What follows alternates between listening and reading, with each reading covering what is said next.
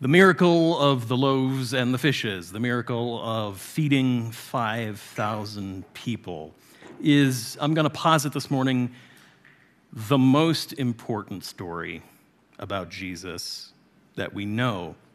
Even more important than that all-time favorite, the Good Samaritan, and I say this only because the miracle of the 5,000 is one of the few stories that shows up in all of the Gospels. All of them pick it up. Here it is in the Gospel of Mark, the earliest gospel. Late in the day, his disciples came to him and said, "This is an isolated place, and it's already late in the day. Send them away so that they can go to the surrounding countryside and villages and buy something to eat for themselves." Jesus replied, "You give them something to eat. I'm going to teach you a lesson." But they said to him, "Should we go off and buy bread worth almost 8 months' pay and give it to them to eat?" He said to them, "How much bread do you have? Take a look." And after checking, they said, 5 loaves of bread and 2 fish. So he directed the disciples to seat all the people in groups as though they were having a banquet on the green grass. They sat down in groups of hundreds and 50s. He took the 5 loaves and the 2 fish, looked up to heaven, blessed them, broke the loaves into pieces, and gave them to his disciples to set before the people. He also divided the 2 fish among them all. Everyone ate until they were full. They filled 12 baskets with the leftover pieces of bread and fish. About 5,000 had eaten. That's the story. It shows up in all 4 Gospels. It even shows up in variations in some of the apocryphal Gospels and some of the lost Gospels, including the recently discovered Gospel according to Bryce, Jesus' financial planner. He takes a little bit of a different tack on it. He picks up on the apostles' worry about their things not being enough. And after the crowd had departed, the story goes, the disciple called Bryce pulled Jesus aside and said, "Neat trick, man, but you know you can't keep doing that, right? Okay, there's only so much bread and so much fish to go around, and we're really reliant on the fishing and the baking industries in this country to kind of keep the whole economy boosted. You're just going to undermine the whole thing if you keep doing that. And already nobody wants to work anymore, and so there's going to be a whole bunch of people out of work, and the economy's going to collapse, and you're just making poor people, more of them, Jesus. Is that what you want? Is that what you want? More poor people, Jesus?" And Jesus spoke unto Bryce, saying,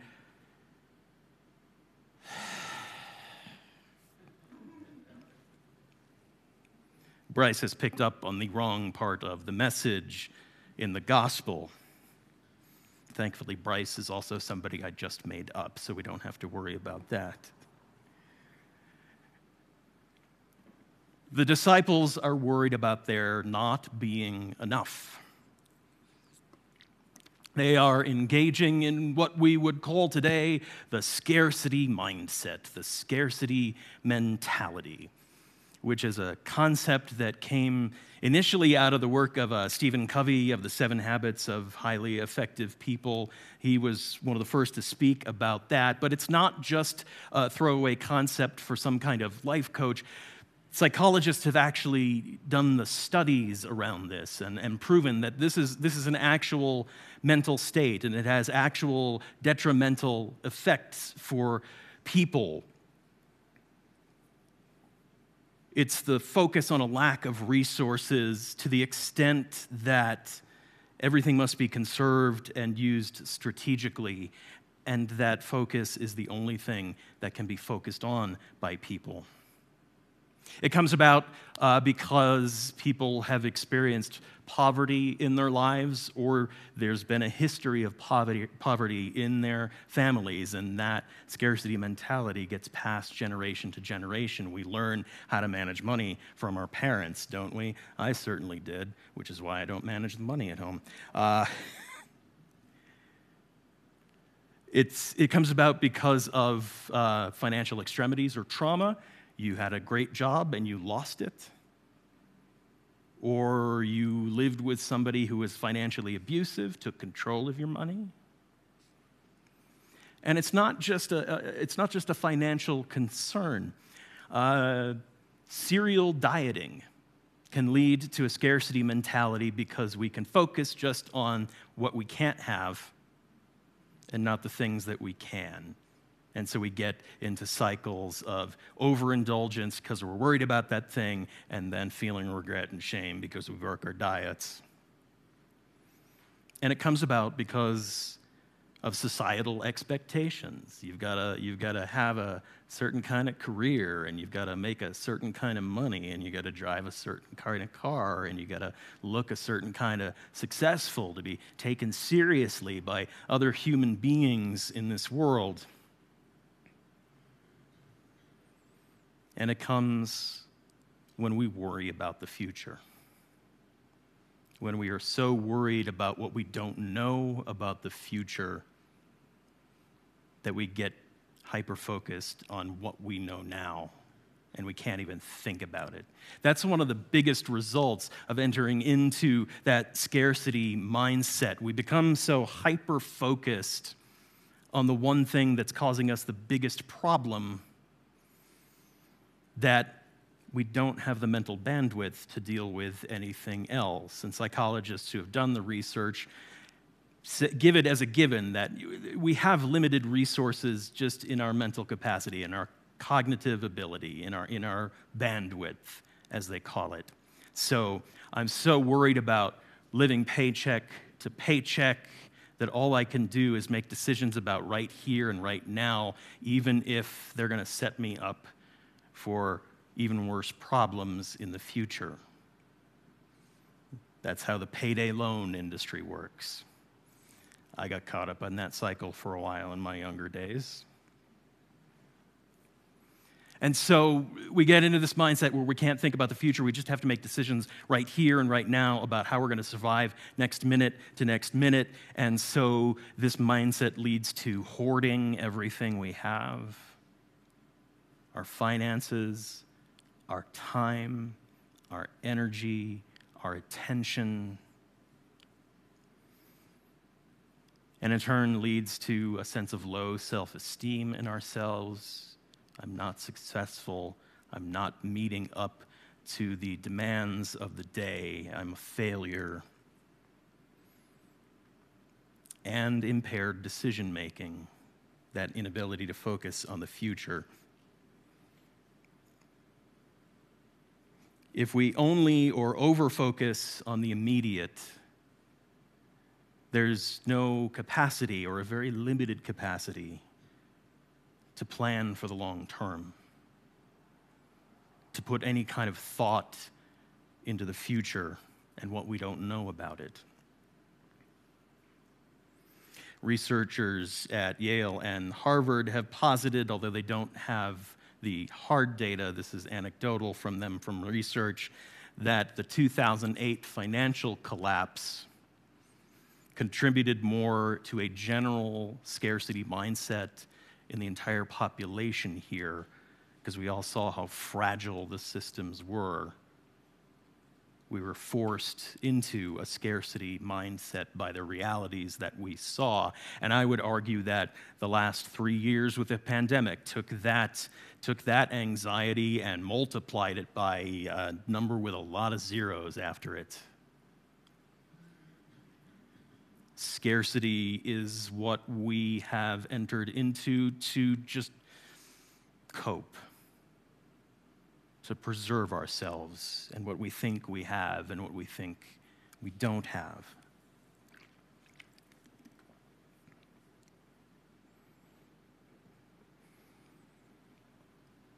And I'm just going to say that's okay.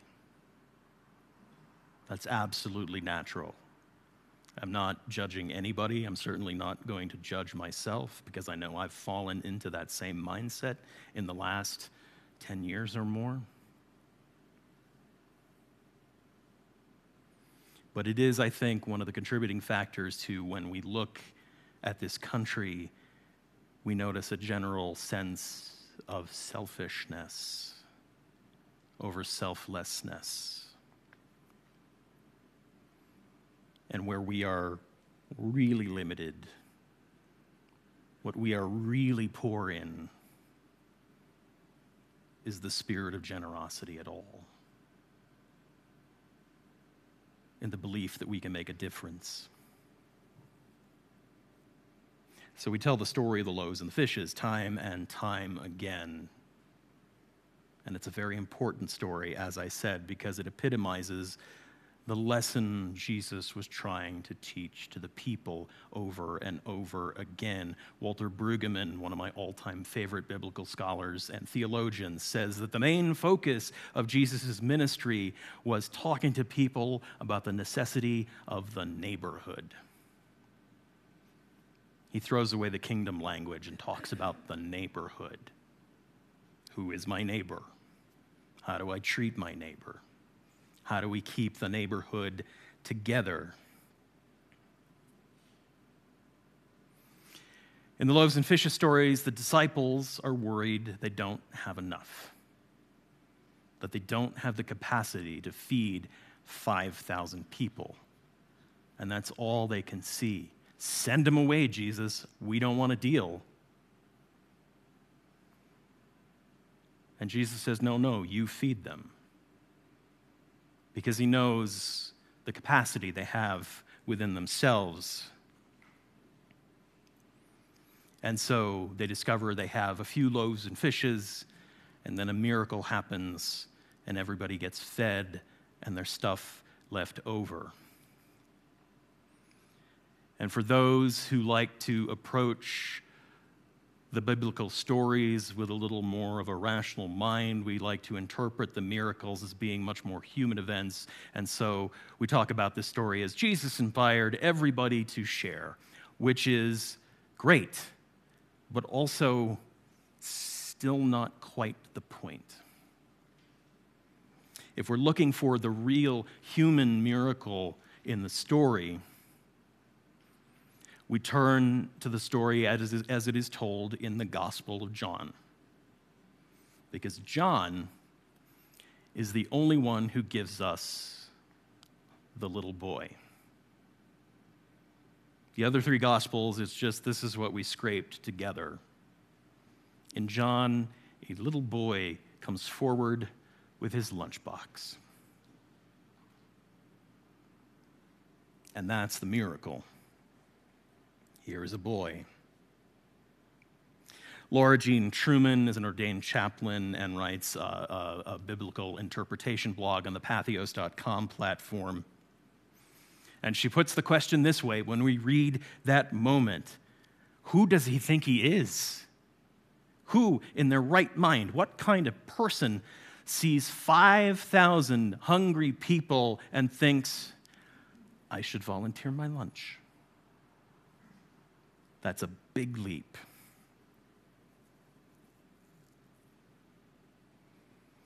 But the little boy steps forward in the spirit of enough. And enough is what we're really striving for in this day and age. And enough is where we are really poor and we really start to feel scarce, just in our own selves. Truman writes, we want to make sure that we have enough before we show up. We want to make sure that we've got it right, that we are perfect before we show up.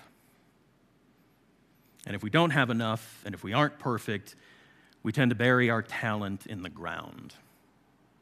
We tell ourselves we'll try again tomorrow when circumstances are more favorable to us being successful in our act. We tell ourselves a lot of things to avoid our shame. My gifts are too small to be useful. The world isn't missing out when I'm silent. The world doesn't need my bag lunch.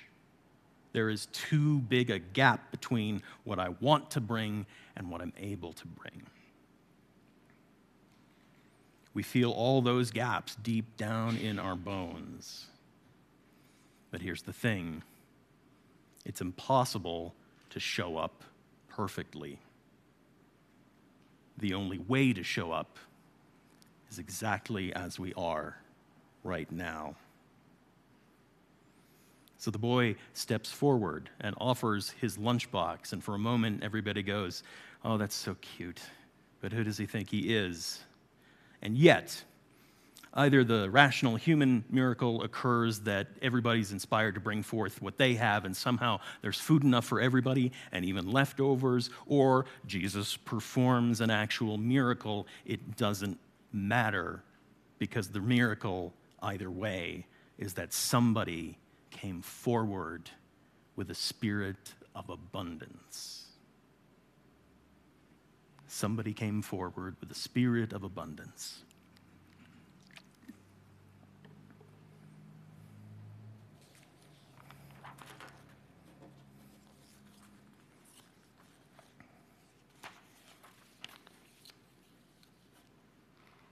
Truman goes on to write, "Our only two choices are not showing up and showing up to the raw hunger of the world with only a bag lunch we packed the night before. What happens, though, when we show up despite feeling too small, too imperfect, too inadequate, what happens is the mystery of grace. When this kid refuses to factor in the gap between the need and what he had, and refuses to listen to his heart's drumbeat of shame that says it's ridiculous to offer something so inadequate, when this little boy shows up anyway, the not enough that he had becomes enough. Showing up is enough. Grace doesn't come into the world in any other way. I want to remind you," she says, "that it's okay that you give up some days. It's okay that you're human, and that it's not just okay, it's enough. What you don't have is enough."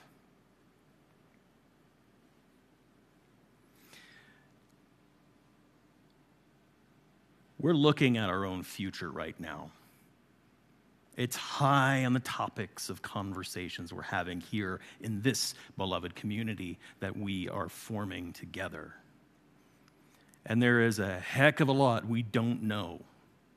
There's a whole lot of I don't know out there, which is frightening in and of itself. So it's natural if we just wanted to focus on the here and now because it's knowable, that we just get by from day to day, because we know what to do with it, and then we don't have to worry about what if it all runs out. What if all the money runs out? What if all the people stop coming? What if we don't have anybody's attention anymore? What if it all goes away? To fall into that scarcity mentality is natural when we're facing times in the way that we are right now. It's all based in the fear that we don't have enough and that we won't have enough. But the real fear is that we ourselves are not enough. That's the reality we're trying to avoid. But here's the thing about building beloved community. Here's the thing about church in general. All of the commodities that church has on hand, that beloved community has on hand, the ones that matter most, do not deplete.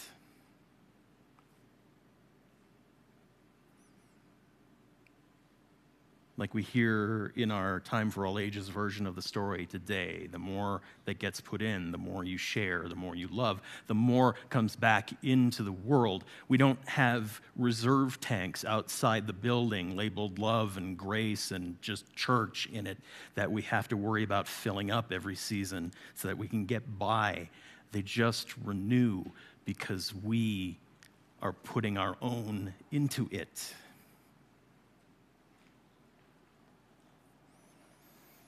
Because here's the deal, in the matters that are important to what we value in our community and to the world that we are trying to build and the future we are trying to face, no single one of us is a warehouse of what is needed to move into the future, to build the world we're dreaming about. We are not the coffers of love and grace and beloved community. We are the conduits for the things that are already there, for the reason we gathered together in the first place. And that's scary in and of itself, to realize that we are channels for things that are so much bigger than any of us. Big love, big grace, beloved community that doesn't have a fence around it. I'm supposed to channel that? Whew. But that's what we've been called to do all along. That is ultimately the whole reason we gather together, is to allow the spirit of whatever it is that holds us together in love and in grace to flow through us. Not so we run out of it, but so it reaches more and more people within that community.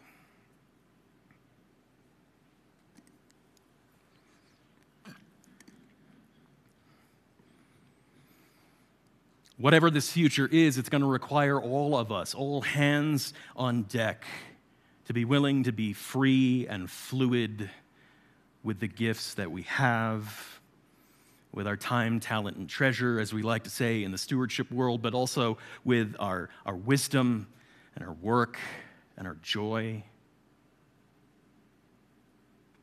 We have to be open to channeling all those things we value, both within the community and out into the world that we want to draw into community. And it does us no good to do this going forward in a scarcity mindset, because all that does is leads us to hoarding.